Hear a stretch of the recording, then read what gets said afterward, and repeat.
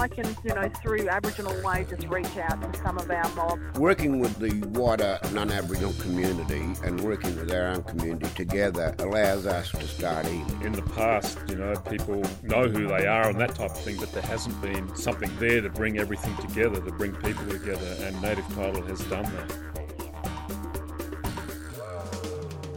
I'd like to begin by acknowledging the traditional owners of the land on which this episode was recorded, the Kaurna people of the Adelaide Plains, and I pay my respects to elders past, present and emerging. Brian Butler has devoted his life to healing the harm caused by the removal of Aboriginal and Torres Strait Islander children from their families. And most recently, Brian has teamed up with John Bond for a new book called Sorry and Beyond. The book tells the true history of the stolen generations, exposing the Australian government's policies which aimed to destroy the identity of Indigenous children by taking away their language, culture and connection to country. My name is Caleb Sweeting and you're listening to Aboriginal Way. Brian Butler was a former ATSIC commissioner and chaired the Secretariat of Aboriginal and Torres Strait Islander Childcare for 15 years, while John Bond was a secretary of the National Sorry Day Committee. I spoke to Brian Butler about why it was important to write Sorry and Beyond. This episode may be triggering for Indigenous people listening, as Brian talks about his mother and grandmother's horrific experiences being removed from their family. It's part of what drove him to stand up for the rights of Aboriginal children from an early age, and now into his 80s. This is part one of my interview with Brian Butler, co-author of Sorry and Beyond. So, first of all, could you please introduce yourself to Aboriginal Way? My name's Brian Butler. I'm from the East Aranda group from Altunga, east of Alice Springs. Yeah, and this new book that you've worked on, how did you first get to work with John Bond on this? John Bond has been a tireless worker for Aboriginal people in Canberra, where he lived for many years when we were developing the Snake organisation, bringing them home organisation, and also worked tirelessly for stolen generations. And that goes, our association goes back some 25 to 30 years. And so it was just so important to have John write the book while I gave him all the information and the stories about the stolen generation as I lived with it over the many, many years. And so I was absolutely thrilled with the fact that he was prepared, even when we went back to the UK, over in Oxford University, where he is, for him to and his wife to put this story together over the last 3 years. And we also had many, many people that were associated with the stolen generations, associated with the Aboriginal Childcare Agencies and the Secretariat for the National Aboriginal and Islander Childcare, which is commonly known as SNAKE. So we all worked together for all these years for the interest of the stolen generations, and we're still doing it. I imagine there would have been a lot of stuff that you'd kind of compiled together for John to write the book. What was that process like for you to know what to put in there and, you know, the hard decisions of what to leave out? Well, I didn't find it all that difficult to find the stories and legitimise the stories with support of many people that worked with us, and the Stolen Generations people themselves. I mean, with their stories, the link-up we had, the many link-ups we had with people all around the country, and from Darwin down to Adelaide, across to Sydney and the East Coast, and right down to Perth, down the west. We were on the move pretty well all the time. I don't think there was a time that we were able to relax on trying to bring justice for the Stolen Generations people, and also the attempts that we made for compensation for those Stolen Generations people, which we're still fighting for, because many Stolen Generations people have got nothing for the fact that they were removed and separated from their mothers and their families and community. We're still fighting for those people to be recognised and get justice. I understand too that your mother and grandmother were part of the Stolen Generation. What's that look like for you and your family, the healing process, you know? Do you want to talk a bit more about that? Well, my nana, my mother and my auntie Mavis, and were taken away from Altunga many years in the 1920s, and they were forcibly removed and to be accommodated at Jay Creek, where the first of the people were kept in. Well, I always said in detention. Then they moved into Alice Springs briefly, and before they actually eventually moved out to the old bungalow, bungalow setting in the north of Alice Springs and Hills there. But my nana, before they took her away, she was only about 12 years old, 13 years of age, when the police troopers on horseback used to take her around to the stations and find all the camps where Aboriginal people had children that were fathered by stockmen, the pastoralists, and other white workers that came through the area. And when they found those children, they handed them over to police, and they took them into Alice Springs Hospital, where they were deemed to be sent away to Adelaide, Brisbane, or Perth, wherever that was convenient for the department to send them, saying that that those children were ill, and that the Alice Springs Hospital didn't have the wherewithal to treat those kids, the illnesses that they said that they had. But we later found that those children didn't have any sickness at all. That was just a ploy to have them sent away, and the parents were told down the track that some of those children had died when they tried to seek out to where they'd been taken to. But they were taken to those major cities and fostered away to non-Aboriginal people. In some cases, they were adopted directly to those people. But anyway, while she was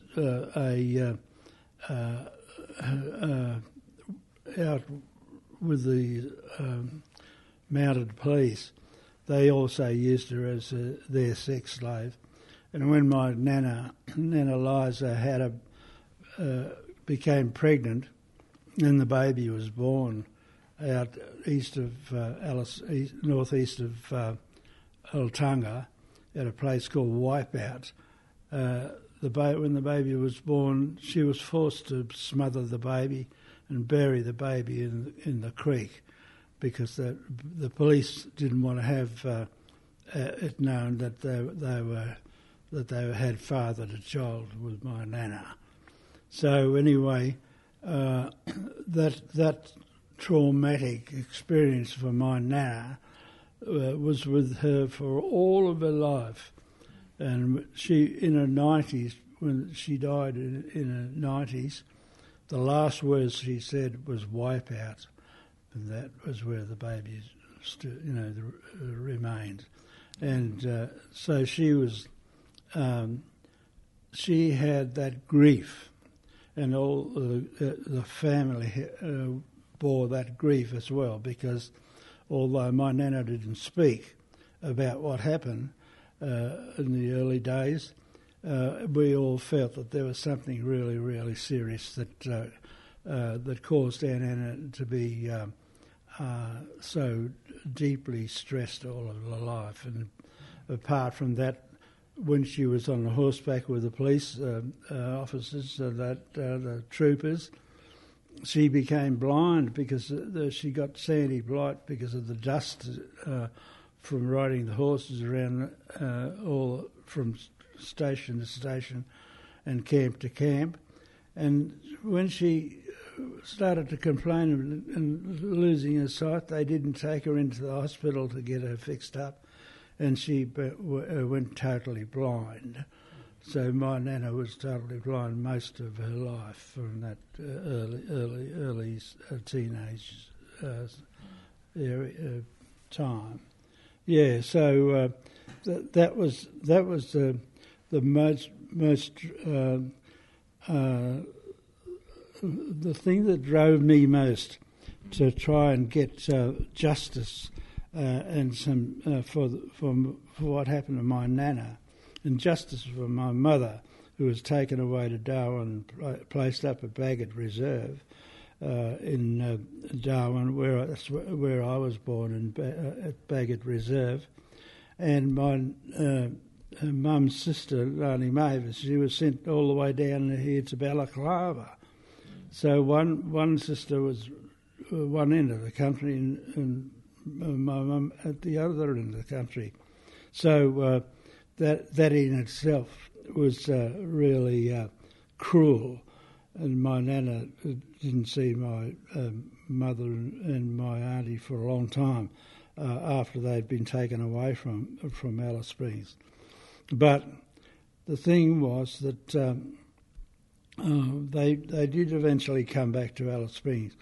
My mum and myself, luckily enough, were reunited with Nana and Alice Springs' extended family when the Japanese started bombing Darwin, and that we had to be evacuated out of Darwin. So that it's the only thing I've got to thank the Japanese for, I guess, that they bombed Darwin and we were able to go home. Unfortunately for the Darwin people, that wasn't a good thing. Anyway, they're the things that drove me to work in an area that was that I wanted to work in terms of advocating for our people when I saw the wrong thing was happening. And when I became old enough, and my father sent away again, separated me and my mother and Nana by sending me to Adelaide with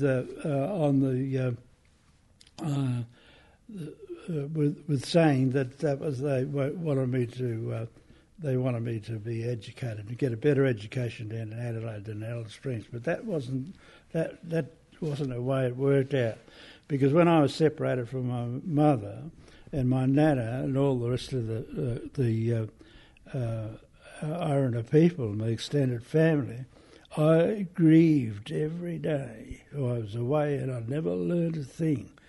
At school, I used to always be playing up and getting into trouble because I just wouldn't learn. I just grieved and grieved, and that's what happens to children when they're separated from the mothers and separated from family and a community. They just find it very hard to achieve their full potential because they're grieving all the time, and by what happened to me, I then was able to understand what happened to all of the other kids that were taken away and separated. So I worked advocated for kids that were taken away, and that's from that time. My aunties and other people, other mothers in Alice Springs were really crying because they didn't know where their children were.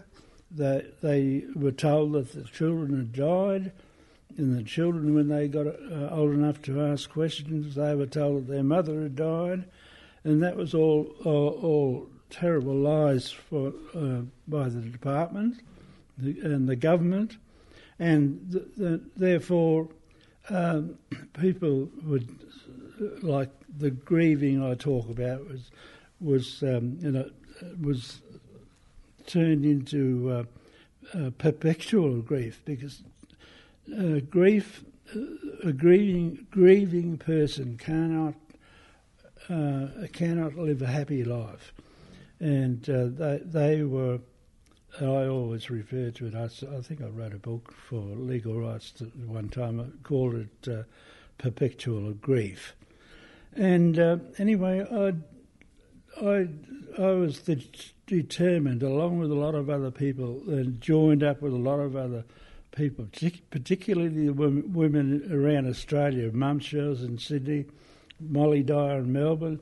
There were lots of other people up in Queensland that were working hard, people in Western Australia and up in Darwin. The women really forced the issue and to take up the fight against the government for the forced removal of children.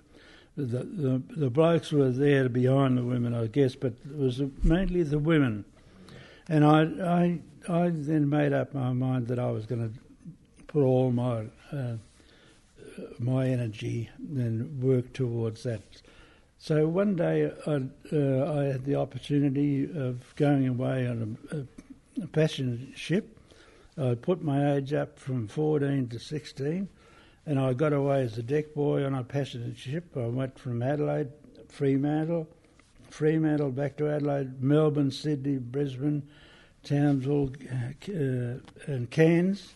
And each Sunday I would go to the churches around this place if the ship was in port on a weekend. So I'd go to the churches and hang around, and I'd see little black kids with white people who would brag about the fact that they were looking after a little black kid. Because I didn't really look to them an Aboriginal, they didn't know that I was Aboriginal. I didn't let on, but I started as soon as I saw a little black kid with a white person at a church. I'd start talking to the little one, and the foster mother or parent or the adoptive parent didn't suspect me of being a prying person, trying to find out where the little one came from and how long they had the child. And most times the foster parents, with their bragging style, would tell me a lot of information, and I would finally find out where those little ones come from. And then I was able to go back to Alice Springs and talk to, when I went around the countryside, but whichever state I was in, I'd be able to say, look, I found kids that come from this area, and so they're okay. Then they haven't been, deceased like you might have been told. So that gave people hope then to fight further to try and get those kids back into them. And so that, as I said, I had to be sneaky to get information. And once I got familiar with people in Queensland, in New South Wales, wherever I went, the families became familiar to me. The looks of the children were, had their particular features, and after a couple of years, I was able to tell you whether a child came from Queensland, Western Australia, or Alice Springs, even by the way they talked. Yeah, so then with Molly Dyer from Victoria, she was the mother of Aboriginal Childcare Agency in Victoria, and she was funded by a federal government. At that particular time, it was the Liberal government, and a federal minister called Margaret Guilfoyle funded Molly to go over to Washington State in America, and she met up with an Indian lady there called Maxine Robbins, who was responsible for bringing about the American Child Welfare Act for the protection of Indian children in America. And so with the information that she got, Molly got from Maxine, she came back armed with a lot of information, and we then started to influence the other states to develop childcare agencies all around the place in every state. And from that, once they developed those agencies, we got them all together in Melbourne, and we formed the Secretariat of National Aboriginal Childcare Agency, and that organisation was commonly known as SNAKE.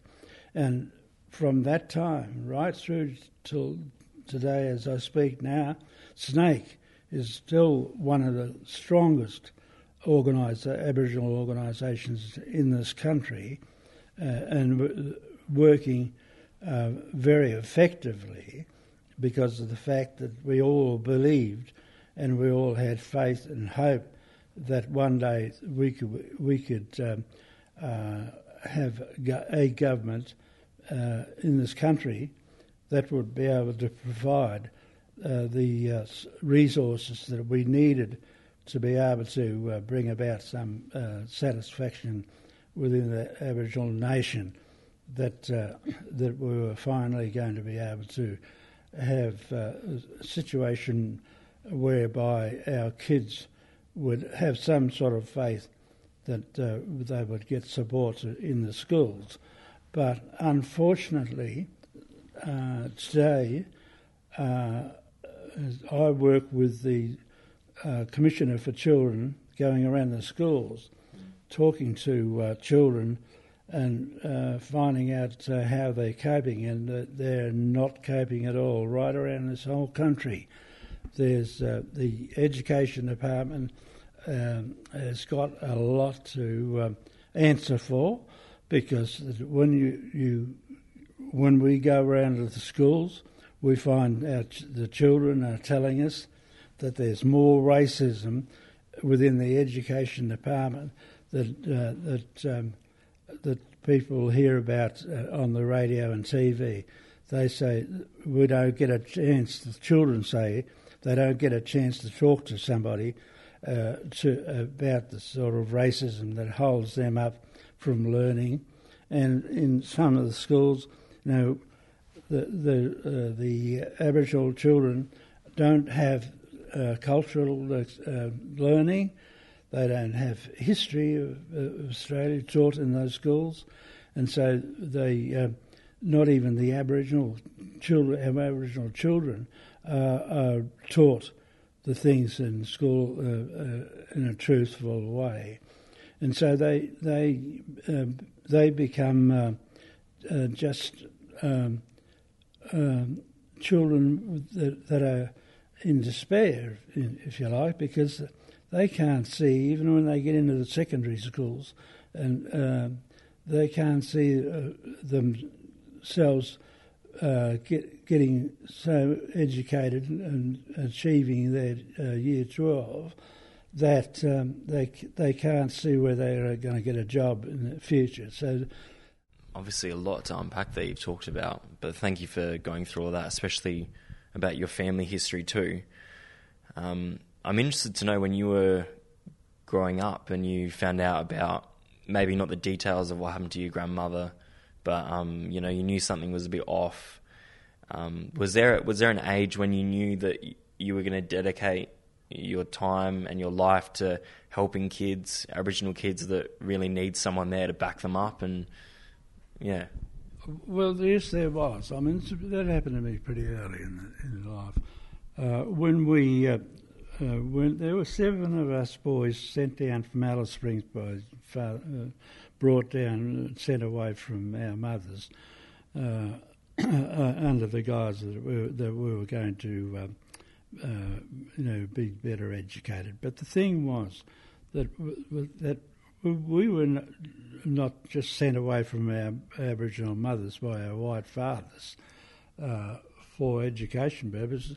My father used to flog the hell out of me and my brothers and sisters if we walked out in the sun in Alice Springs with no shirt on, because he'd flog us and hunt us inside the house, saying that we were black enough as it is and we didn't want to get any blacker.